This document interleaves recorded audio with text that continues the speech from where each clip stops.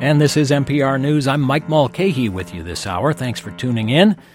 They caused a big political fight at the Minnesota Capitol this year, and they're the centerpiece of President Joe Biden's strategy to fight climate change.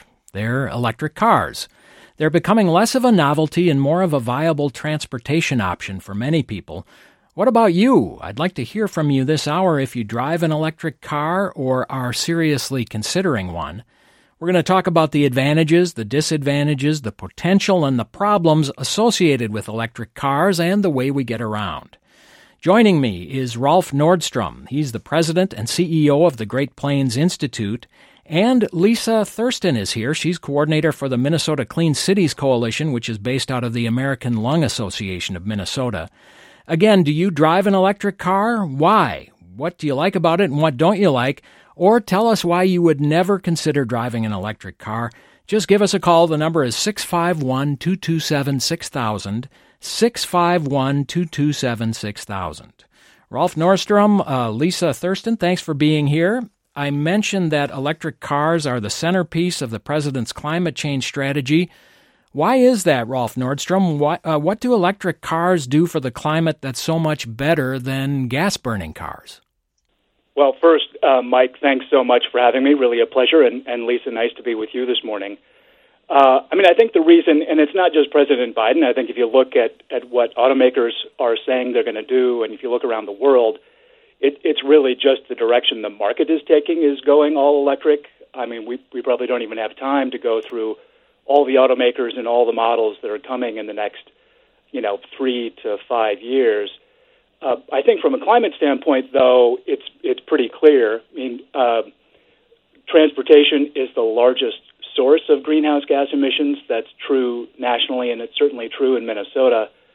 In fact, transportation has been the highest emitting sector for emissions in Minnesota since 2016, and now has grown to a quarter of the state's emissions as of 2018, which was the last data that we have.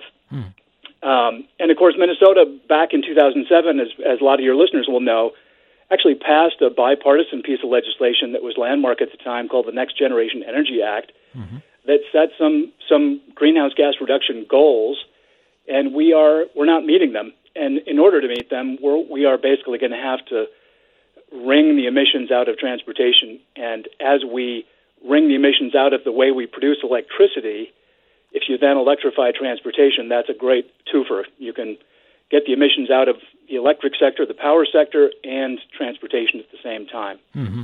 And Lisa Thurston, so it depends on how the electricity is being generated that charges the batteries in these cars. What does that mix look like now in Minnesota? Where does our power come from?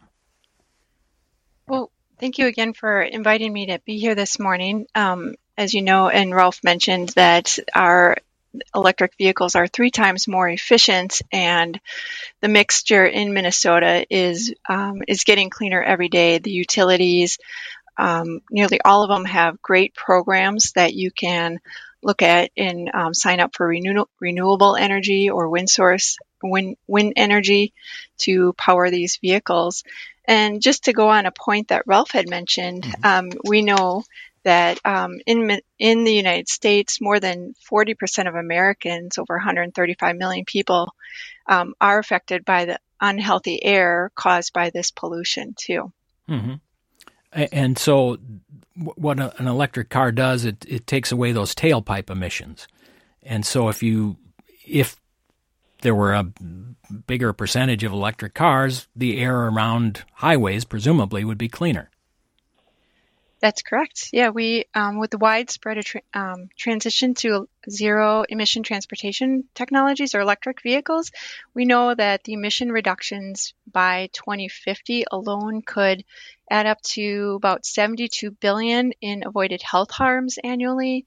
It could save approximately 6,300 lives each year, and then it would also avoid more than 93,000 asthma attacks and over 416,000 lost days worked annually. And Rolf Nordstrom, so then is the electric generation sector getting clean enough to make these cars cleaner than than gas-burning vehicles. In other words, is it possible to reduce the emissions from burning coal and natural gas and other things that we use to generate power to really make a dent in those greenhouse gas emissions? Yeah, for sure. In fact, it's true today that if you at least on in the grid mix that people would have in Minnesota, at least in most utilities territories, if you bought an electric vehicle today, it would already produce many, many fewer greenhouse gas emissions than an internal combustion engine equivalent. Minnesota, just to your earlier question, as of 2020, about 30% of our electricity was made from renewable energy, which, of course, produces no emissions. Around 26% from nuclear power still, which has some complications to it, but also produces no air emissions. We're down to about 25% coal in Minnesota and the remaining 20% natural gas. So even on the sort of average current grid mix, you're way ahead from an emissions and kind of health air quality standpoint, the kinds of things Lisa was just ticking off. You're way ahead by buying an electric vehicle even today. And of course, the way I describe the electric grid is that it's good and getting better. I mean, think of it as clean now and getting cleaner progressively. So it's certainly not going to go backwards. And of course, Xcel and Minnesota Power and Otter Tail and lots of the other munis and co-ops have made bold announcements about wringing the emissions out of electricity that they produce. So we're on the path with the electric sector, and that's part of the reason why everybody is pretty excited about electric vehicles. And I would just add, since I bought an electric vehicle myself, used, my wife and I did a couple of years ago, for those fortunate enough to have a second car, there's really no reason it couldn't be electric. I mean, we bought an old 2010 Ford Focus all-electric. It's the most fun. I'm not a big car person, honestly, but it's the most fun car I've ever driven. Super peppy. And, I like the fact that I'm basically driving around on the wind because we are signed up for Xcel Energy's Wind Source program. Well, let me ask you, if everybody were to switch to an electric car like you did, somehow magically, over the next couple of years, could we generate enough electricity to keep them going? And can the electrical grid handle all that electricity, moving it all around to get to people's garages or wherever they're plugging in? Yeah. Well, it's a great question. It's a natural question. The short answer is yes and yes. I mean, if you wouldn't want that transition for lots of reasons to happen, by next week. Overnight, right. Right. But as with any technology, whether it's a new iPhone or an electric vehicle, the capital turnover, just the stock of cars that are already out there and the ones people are purchasing today, it's going to take a while to turn over that entire U.S. fleet. But and as that happens, we will be building charging infrastructure and building out the electric grid to handle that. That's already in almost every utility's plans.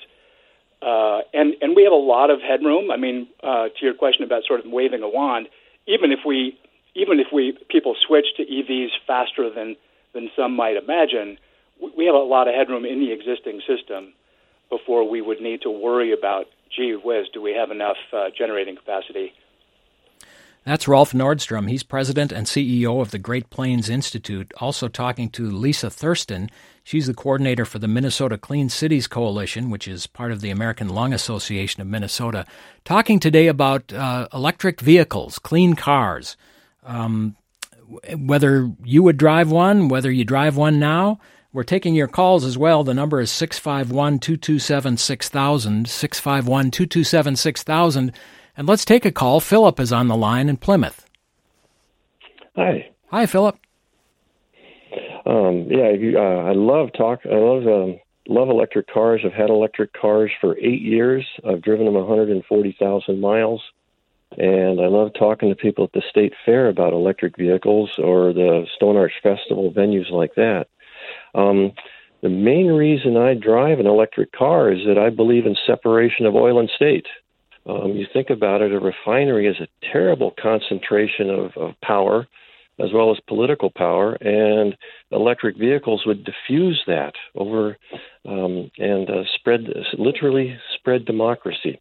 But when I'm talking to people at the fair, they usually ask me questions like, "How much does it cost?" Mm-hmm. And I'll say, "Well."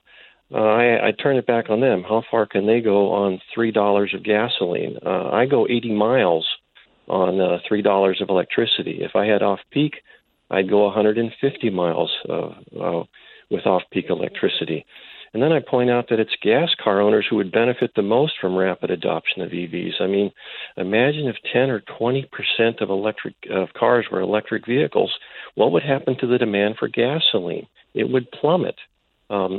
And all gas car owners would have reduced energy costs. And they ask me about charging, and I'll say, "Well, how long does it take to put gas in your car?" And someone will say, "Well, I put gas in my car every 5 days." And so I say, "Well, it takes you 15 minutes to get from the freeway, fill it up, and get back on the freeway. That's 18 hours a year that you're at the gas station. I'm 15 seconds. I drive in the garage, I plug it in, and I walk in the house. And I do that for 50 weeks a year. The only time I'm have to plan a little bit is when I go on long trips. And I recently went to Albuquerque, to Estes Park, and back. No issues charging my car and getting around. So you're convinced. You're a convert. You'll never go back. I will never. I mean, I've had zero maintenance.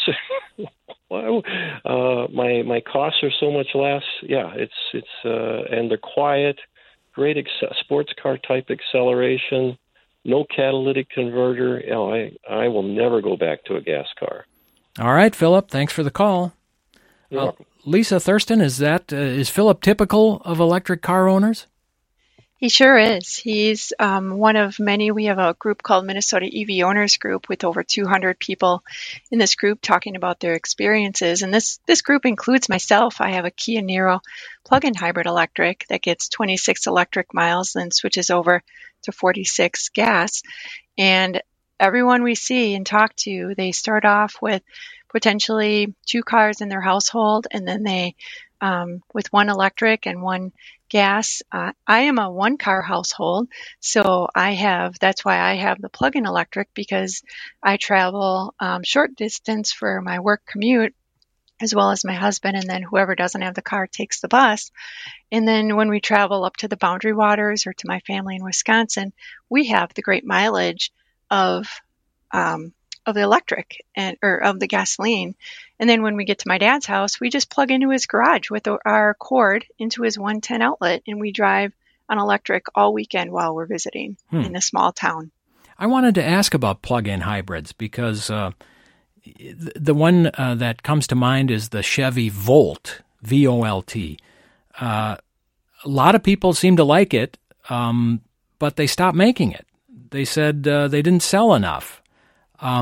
Are plug-in hybrids still an option, or is the market going directly to the all-electric? No, I believe plug-in hybrid electrics are a great option, especially for people that are in rural communities or like myself with a 1-car household.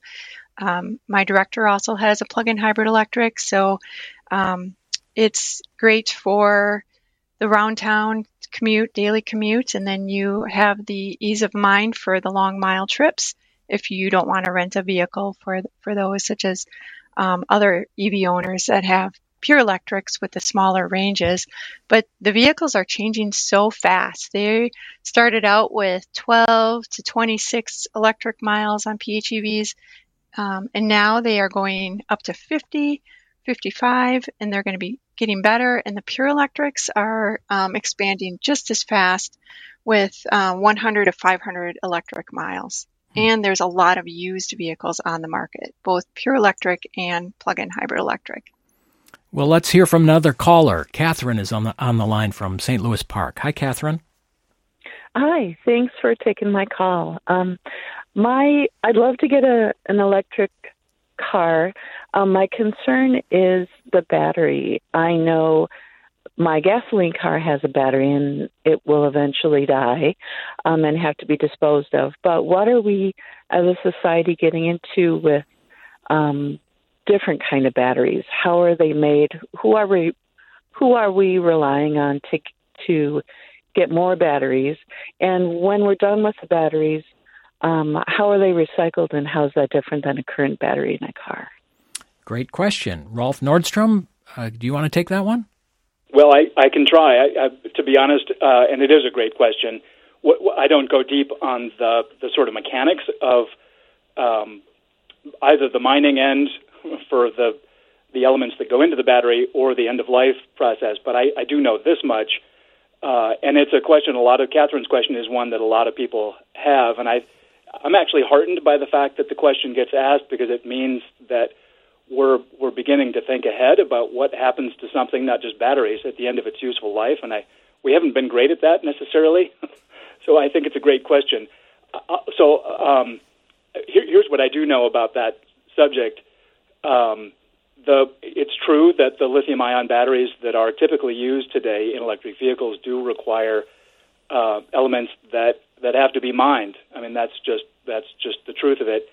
And it's going to be important to do that mining in a thoughtful, responsible way. And then at the back end, all of the automakers know that this is going to be an issue, and so they are already working on kind of the end-of-life process for batteries. Thankfully, the batteries actually turn out to last quite a long time, and in fact, it's very often the case that when it's no longer doing quite what you need it to do in your vehicle, it can actually be repurposed sometimes by utilities for use as batteries in power systems. So I don't know. Lisa may have more to add to that one. Yeah, just a little bit more. We know a lot of laboratories are looking at this and evaluating the process. Argonne National Laboratory is a great laboratory that has some processes down and information. If you go to their website, you can find it. With the batteries in the vehicles, they're warranted 50, 80, 100,000 miles. And the dealerships and the vehicle manufacturers want to take care of the customers. We've heard a few cases here and there over the last 8 years where something did go wonky and the dealership took care of the customer for the most part. And then finally, with the batteries being recycled, we know that they are not just one time recycled and resourced, but up to 3 times. So they break it down when it gets down to about 70%. They break it down and pull it apart and use it in factories and so forth. And then after they get down to 50 to 25%, they get broken down even more and used in different applications. So when you're looking at, I don't want to just talk about electric vehicles. I'd like to bring in real quick electric lawn equipment. And even when you look at the batteries on these, it has instructions how to recycle your battery properly. I have an electric lawnmower, but it has an extension cord. Same do I. A long one. Let me ask you, though, about, as long as we're talking about batteries, stories in the news recently about the Chevrolet Bolt, the BOLT, the all-electric car. And some of the batteries caught fire or had caught fire when the car was recharging. General Motors is doing a big recall, said to cost in the range of $1 billion. How bad does an incident like that hurt the push for electric cars? And I don't know, Lisa, if you could address that one or not. Sure, I can touch on it here. It is an issue, but we like to remind people that there are as many issues with gasoline vehicles as well. So this is a severe issue with the vehicle at the moment, and it is only certain years. And they have taken the steps to have an interim plan, what to do in the meantime until the application is properly addressed. And they're looking for different ways to work around this. This is, again, as you've said, a new technology, and it's similar with other vehicles. This is not a unique story with gasoline-powered vehicles and stories we've heard in the past. Mm-hmm. Okay, lots of interest from the callers, so let's go back to the phones. Dean is on the line in Rochester. Hi, Dean. Go ahead. You're on. Hi. I appreciate the program. A couple of weeks ago, the climate report came out, and my wife and I felt really compelled to do something to make a difference, and electric vehicles is one of those things. We're having a tough time making the decision to go forward, though. One is my wife drives a big SUV, and it hauls the kids and stuff around, and there really aren't affordable EVs out there, and with 3 rows and the like. And I drive a Civic, but I'm interested in switching that in, and I think a plug-in hybrid would work well. But our family plan is to keep cars for about 10 years, and I'm concerned about the battery life. If I buy a used one, which is comparable in price to internal combustion, like looking at the Honda Clarities, the price is fine, but if the battery is only warranted to 100,000 and it already has 30,000 on, am I going to get that lifespan that I want, or even with a new vehicle? Mm-hmm. So that's really my question: is how do these cars work for people who plan to keep their cars for a long time? Great question. Rolf Nordstrom, how many miles do you have on your, was it a Ford Focus? It is, yeah.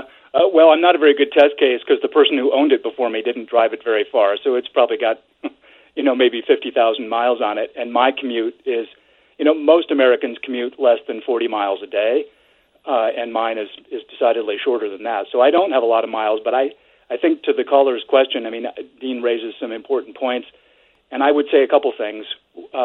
One, I think in terms of, and Lisa mentioned this, I think, or hinted at it, the batteries turned out to last really quite a long time. And in fact, I think the predictions are that electric vehicles are going to be much longer lived than a typical internal combustion engine vehicle, in large part because they have so many fewer moving parts.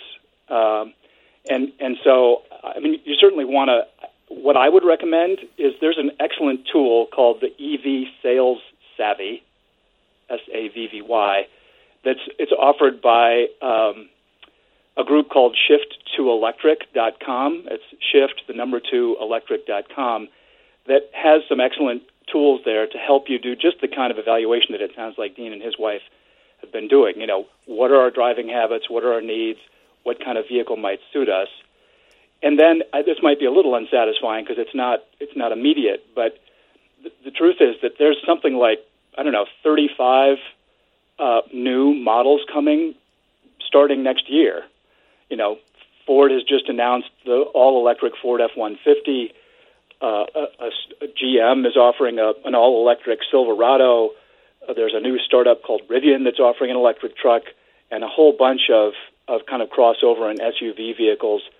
I don't have the websites off the top of my head, but that'd be easy to search for, to Google, or I could provide that later if Dean's interested.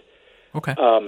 So, in other words, if you even just held off a year for your car purchase, I think you'd begin to have many more vehicles to choose from, and that's also changing in Minnesota because of this new so-called Clean Cars rule that's been adopted in Minnesota, which the main effect of which is going to be to increase the number of EVs that are available to Minnesota consumers to purchase. At the moment, according to the PCA, something like less than half of the 40 EV types that are produced are available to Minnesota consumers. So that should be changing. Not tomorrow, because that rule doesn't actually take effect until 2024. But I would think, even in the next 18 months or so, Minnesotans will begin to see more EV options at their dealerships. This is NPR News. I'm Mike Mulcahy. We're talking this hour about electric cars in Minnesota. What would it take to get you to drive one? Maybe you drive one already. They seem to be the future, but we'll see. Now, joining me now is Scott Lambert. He's the president of the Minnesota Automobile Dealers Association. His group opposed Governor Tim Walz's push for what are known as clean car standards in Minnesota. Scott Lambert, Minnesota Automobile Dealers Association, thanks for being here. Good morning, Mike. Thanks for having me on. Why did the car dealers have a problem with Governor Walz and his administration making a push to require more electric cars? Well, two things. First of all, we're taking all of our orders from California. These are not Minnesota standards. They're California standards. California is dictating all of the rules. Minnesota's abdicating its authority to California, and we don't want to be governed by California bureaucrats. And the second problem is it goes after, in our view, the wrong end of the problem. It goes after supply, and we think that a better way to do this would be to be going after demand. We think the government, the state, should be working on incentives to increase demand and working on infrastructure, but instead they chose the California method, which is going to swamp us with more supply than we can possibly handle, given the demand in the state right now for these vehicles. Now, that being said, let me say, dealers are all in for electric vehicles. We understand this is the future. We don't have our head in the sand on this. We think we're an essential part of the electric vehicle future, and we want to be part of that. And when customers want to buy these vehicles, we want to be in a position to sell them. And so we're not anti-electric vehicle, but we do think that the state has chosen the wrong path in how to get there. Aren't the car manufacturers going this way, though? I mean, you got Ford coming out with the electric F-150. You've got Chevy saying they're going to make most of their cars electric. I mean, isn't it going to happen anyway? Well, it likely is, which I think bolsters my argument that we don't need to be governed by California bureaucrats who are making rules. We should let the market play this out, and we should let the forces of supply and demand work out in a free market the way they normally would, without messing with oversupply of vehicles. There are a lot of vehicles. I got to quibble with what was said earlier. It's not just half the vehicles available. Of the 42 electric vehicles on the market right now, Minnesotans can easily get to 35 of those vehicles on dealer lots right now. We've never agreed with the number the MPCA has touted on that. So we think that there are vehicles available. We know that the manufacturers are all in on this, as are the dealers. They're producing a lot new product. There'll be a lot new product coming down the pipe, and we've all yet to see if consumers will take these, embrace these on a mass scale. Right now, it's a lot of early adopters. We're at about 2.5% of pure electric vehicles being sold right now. Actually, a lot more hybrids are being sold now, which is interesting. People still want the kind of the safety of a gas engine along with their plug-in electric, which I understand. We're still waiting for some technological breakthroughs. I think would help a lot with the demand side of this equation. But Minnesota's got to get going on infrastructure. Our infrastructure is minimally viable right now for the amount of vehicles we have, and we need to do more on that. And nothing's really been done on that yet in Minnesota. And by infrastructure, you mean charging stations? Charging stations, right. There's no. It is very. We are not capable yet of. If you think of places where people go normally, shopping centers, grocery stores, things like that, there's not enough charging stations to satisfy the kind of demand that people say they want. Plus, Minnesotans, it gets cold here in the winter, and we got to find a place to plug these cars in at night. And if you drive up and down a lot of Minneapolis, St. Paul streets, those people are parking on the street, and we gotta figure this out. There's still a lot of issues that have to be figured out in terms of infrastructure.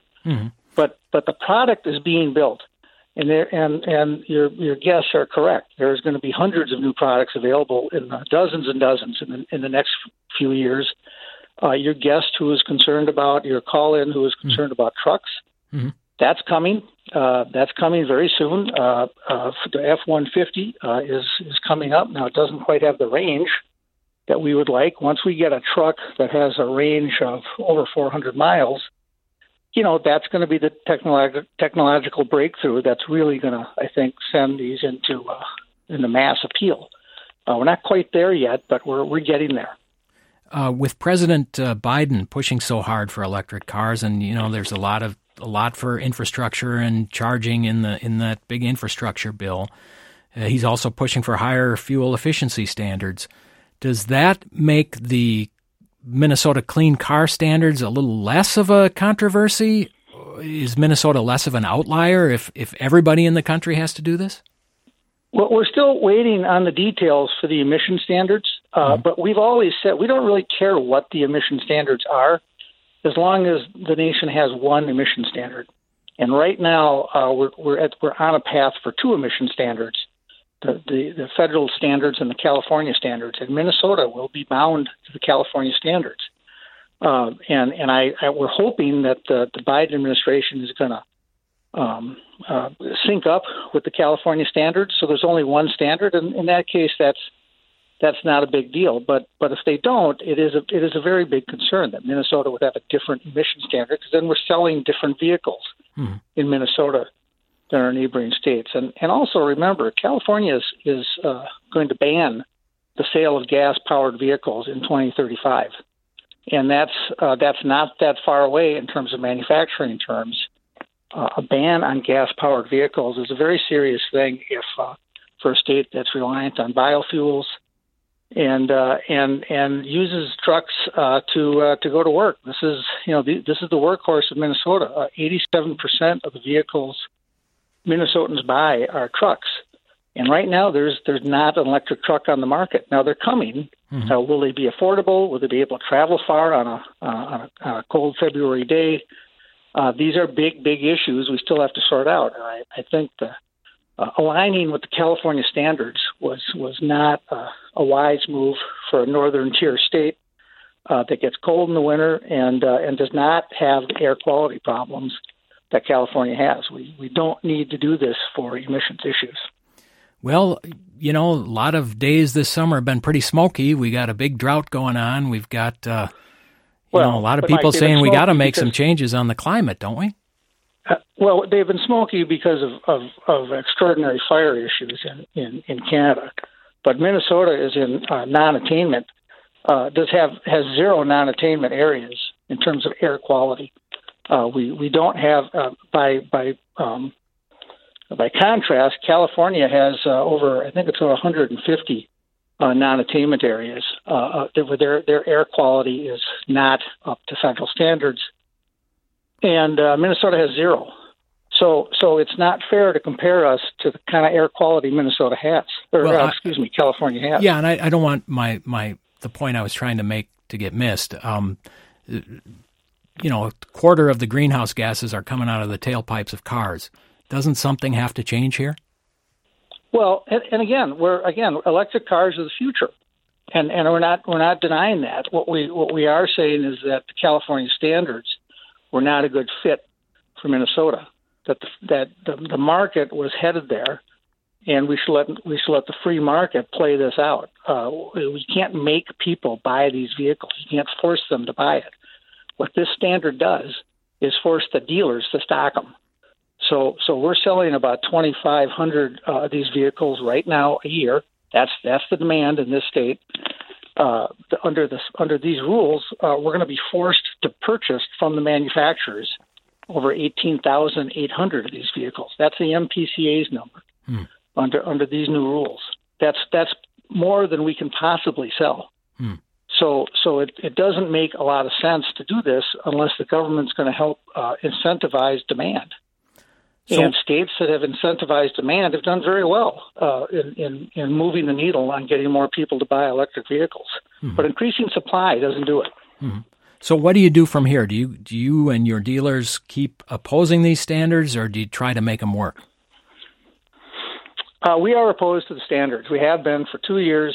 We've never been able to talk to the governor about it, and we will continue to oppose the standards.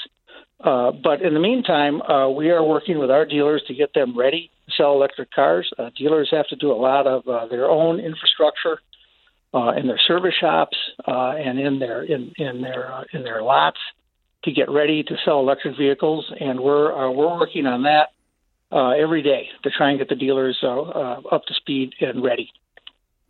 Okay, well, thanks a lot for coming on. I really appreciate it. Thank you, Mike. That's Scott Lambert. He's the president of the Minnesota Automobile Dealers Association. And we're going to continue for the rest of the hour with Rolf Nordstrom, the president and CEO of the Great Plains Institute, and Lisa Thurston, coordinator for the Minnesota Clean Cities Coalition, which works out of the American Lung Association of Minnesota. And Rolf and Lisa, I have to tell you, we have a lot of people standing by on the phones, so I am going to take some calls from listeners, if that's okay with you. Let's hear from Brian in Appleton. Hi, Brian. Hello, Mike. I'm glad to hear the fellow you just talked to said that there is going to be an increase in supply of the electric vehicles out here in western Minnesota. I tried to buy an electric vehicle. I looked in Fergus Falls, Alexandria, Wilmer, Marshall, nothing. I finally bought a Tesla S in Eden Prairie, the closest dealership, last year in March. I live 3 hours west of the Twin Cities. I can drive that car back and forth, round trip, 340 miles without a charge. And I charge it in my garage. Otter Tail gave a $500 grant to help the charging station. So I love it. And there's a postal worker out here nearby in Big Stone County, right on the South Dakota border, who has driven a used Tesla on his mail route for years successfully. So these work already in western and deep rural Minnesota, but the charging stations we need, at least in the regional towns, and we really need more of these in the dealerships. Okay. So we can have accessibility. Brian, thanks for the call. Rolf Nordstrom, what about, we heard from both Brian and from Scott Lambert, need more charging stations. Is that coming? It is coming, and I think I know Scott and his members have real concerns about the Clean Cars rule, but his point about needing incentives, working on the demand side with incentives and building out the infrastructure is absolutely essential. I mean, it's one of the three biggest barriers to EV adoption is what's known as range anxiety. People feeling like they won't have a place to recharge if they leave home. Never mind the fact that really 80 to 95% of charging takes place at your house anyway. So to something Philip said, which really struck me, I wrote it down. I mean, this idea that these weren't quite his words, but you can basically be your own oil company. In effect, you can be your own gas station. And most people will be most of the time, because that's where you're going to, just like you plug in your cell phone at night, you're going to plug in your electric vehicle. But there does need to be a much more robust charging infrastructure, and that is coming. I mean, it's already, there was this VW settlement money from the VW scandal. The state is spending that on building out more public charging stations along key corridors. We, the Great Plains Institute, are actually working with MnDOT, the Department of Transportation, to do kind of an EV assessment, to just see in a much more data-driven way where we need to put infrastructure. And of course, and you mentioned in your conversation with Scott, the Biden administration, the bipartisan infrastructure bill that just passed, the Biden administration estimates are something like $68 million coming to Minnesota for charging infrastructure. That can go a long way toward building out the kind of charging network that will give people comfort, even if most of the time, honestly, they won't need it, but it will give them sort of psychological comfort that they will be able to charge up pretty much wherever they go. And of course, charging corridors have also been developed along the interstates.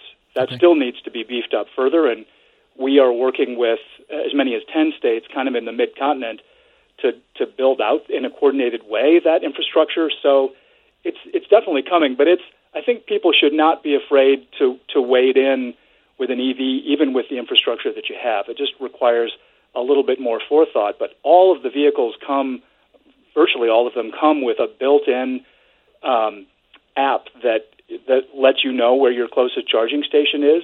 So it's really made kind of idiot-proof. And there are also phone apps like PlugShare that do the same thing.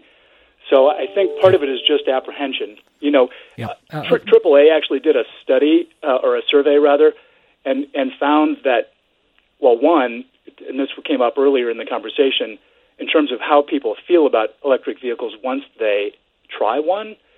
According to the AAA survey, 96% said they would buy or lease another one, and 77% of those who initially had concerns about not enough driving range or there not being enough charging stations said they actually no longer had those concerns after they made their purchase. So I think part of it is people have this impression sometimes that electric vehicles are going to be like a glorified golf cart, slow, not very fun to drive, not long range. The range does need to improve, and Scott's right about that, but that's happening, as Lisa said. So, okay, Lisa, let me ask you a question that Scott Lambert raised, and it was also an issue that came up at FarmFest this year. Electric cars, it was said, will kill the market for ethanol and, to a lesser extent, for biodiesel. Doesn't that make it even harder to convince people in rural areas to switch to an electric car if the range anxiety wasn't a factor enough to make them reluctant? No, I think all these fuels need to work together for as long as we can. I previously was a flex fuel vehicle owner, and the only reason why I switched to electric was because the flex fuel vehicles on the market were bigger than what I needed with a one car, no kids household. And so the mileage was lower than what I wanted. And the electric vehicle SUV that I have is perfect for my needs. I do use E15 in it when I am putting gasoline in it. And as everyone has said on this call here, the trucks aren't here yet. So until we get to that place in the down the road where the vehicles are on the market, biodiesel and ethanol are viable options for not only our air quality, but our energy security and the economics for the state. And one other thing I just wanted to go back about what Scott had mentioned with the infrastructure. Minnesota is doing amazing for having minimal incentives and having being a slight what we call a flyover state for the vehicles on the market. We have over 500 stations where you can plug in an electric charging station, but keep in mind 80% of your charging is done at home. And then for those people that live in multi-unit housing, there's the workplace charging programs in the state of Minnesota are just going through the roof. We have some great programs. We have some good websites called workplacecharging.com if you want to talk to your employer about it. And another website, multihousingcharging.com, is an opportunity website where you can talk to your housing site to talk about getting charging at your location. And then one other website, sorry, I'm dropping all these here. Okay. MinnesotaCharging.org shows all the utilities with the EV programs. So with the VW settlement coming, we've more than doubled our charging stations. We have more than Wisconsin.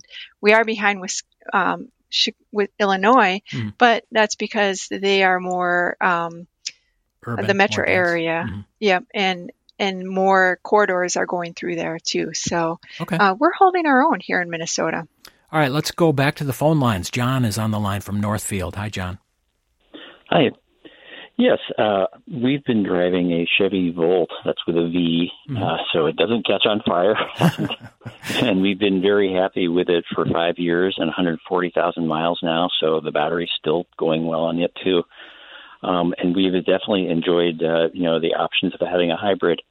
The one issue that we've had sometimes is particularly driving into the metro area, where we can drive an electric to get there. And we had a situation where actually my wife was literally working in downtown St. Paul, and there was a charging station right in front of her building. And unfortunately, we found that the pricing of that charging station sometimes was actually more than the cost of fuel for putting gasoline in the car. And it was great to have it there. We still used it, but that's quite a disincentive, and it was inexplicable to me why that cost should be so high, other than we found that most of the charging stations in St. Paul and I think in the metro area are controlled by one or two companies. And I wonder what local municipalities or jurisdictions can do to kind of oversee that and make sure that we not only have enough charging stations, but they're truly affordable and create incentives for people to want to use the electricity and electric vehicles or hybrids. Let's run that question by Rolf Nordstrom. Rolf, any idea what's going on there? Well, I mean, it's a pretty varied landscape out there in terms of charging stations. I mean, most public stations are privately held, which John sort of hinted at there. And those are typically so-called level 2 chargers. Level 1 is basically plugging into any standard outlet. Level 2 is somewhat faster, and then you have these so-called DC fast charging stations that are the fastest yet. But most of the public ones are level 2 chargers, and they typically cost a few dollars an hour to charge your vehicle, and at that rate, it would typically be less expensive than filling your gas tank. But it does vary by who owns the charger and how they set the system up. So it is not uniform. Some public level 2 stations are actually free to use, often put out by cities or park districts or other amenities where they want people to come and have longer dwell time, so to speak. Why aren't the chargers, like a Tesla charger, isn't compatible with a Chevy, right? Well, that's right. So, I'm afraid for that one you have to have Tesla on the show. I think they've, just for strategic kind of commercial reasons, they wanted to make their charging network proprietary so that you had only Tesla owners could use it. I think that's probably great for Tesla and Tesla owners, but maybe suboptimal for the rest of society. But there is such a, as Lisa said, there's such a robust network growing that can be used by any EV that's not unique to Tesla, that I think that advantage that Tesla has had for a while in having a more robust charging network is really going to begin to diminish over time. And Lisa Thurston, what's the next step here? What are we going to see next in adopting or adapting to electric vehicles? Well, first, we're going to be seeing a lot more vehicles coming to the market, as Ralph mentioned earlier. Currently, we have about 38 vehicles that are on the market that you can find if you go to evinfolist.com. And then we're going to have a ton of more charging stations. We have a variety of programs, the Michigan to Montana corridor project, where we're filling in the gaps along I-94. And then there's the VW funding that's coming. We're in phase 2 of that. This year alone, they're adding 38 level or DC fast chargers, I believe, alone. And they're on their second wave of corridor charging infrastructure build out. A lot of the workplace charging, again, mentioned, and multi-unit housing is further developing. The American Lung Association, I'm working on a project with City of St. Paul and Minneapolis, where we're going to be putting out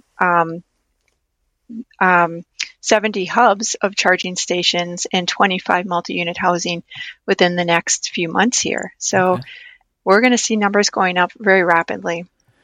Well, one number that is not going up rapidly is the amount of time we have left in the program. I'm afraid we've reached the end. Lisa Thurston from the Minnesota Clean Cities Coalition, thanks so much for being here. Rolf Nordstrom from the Great Plains Institute, great conversation. Thanks for coming by today. Appreciate it.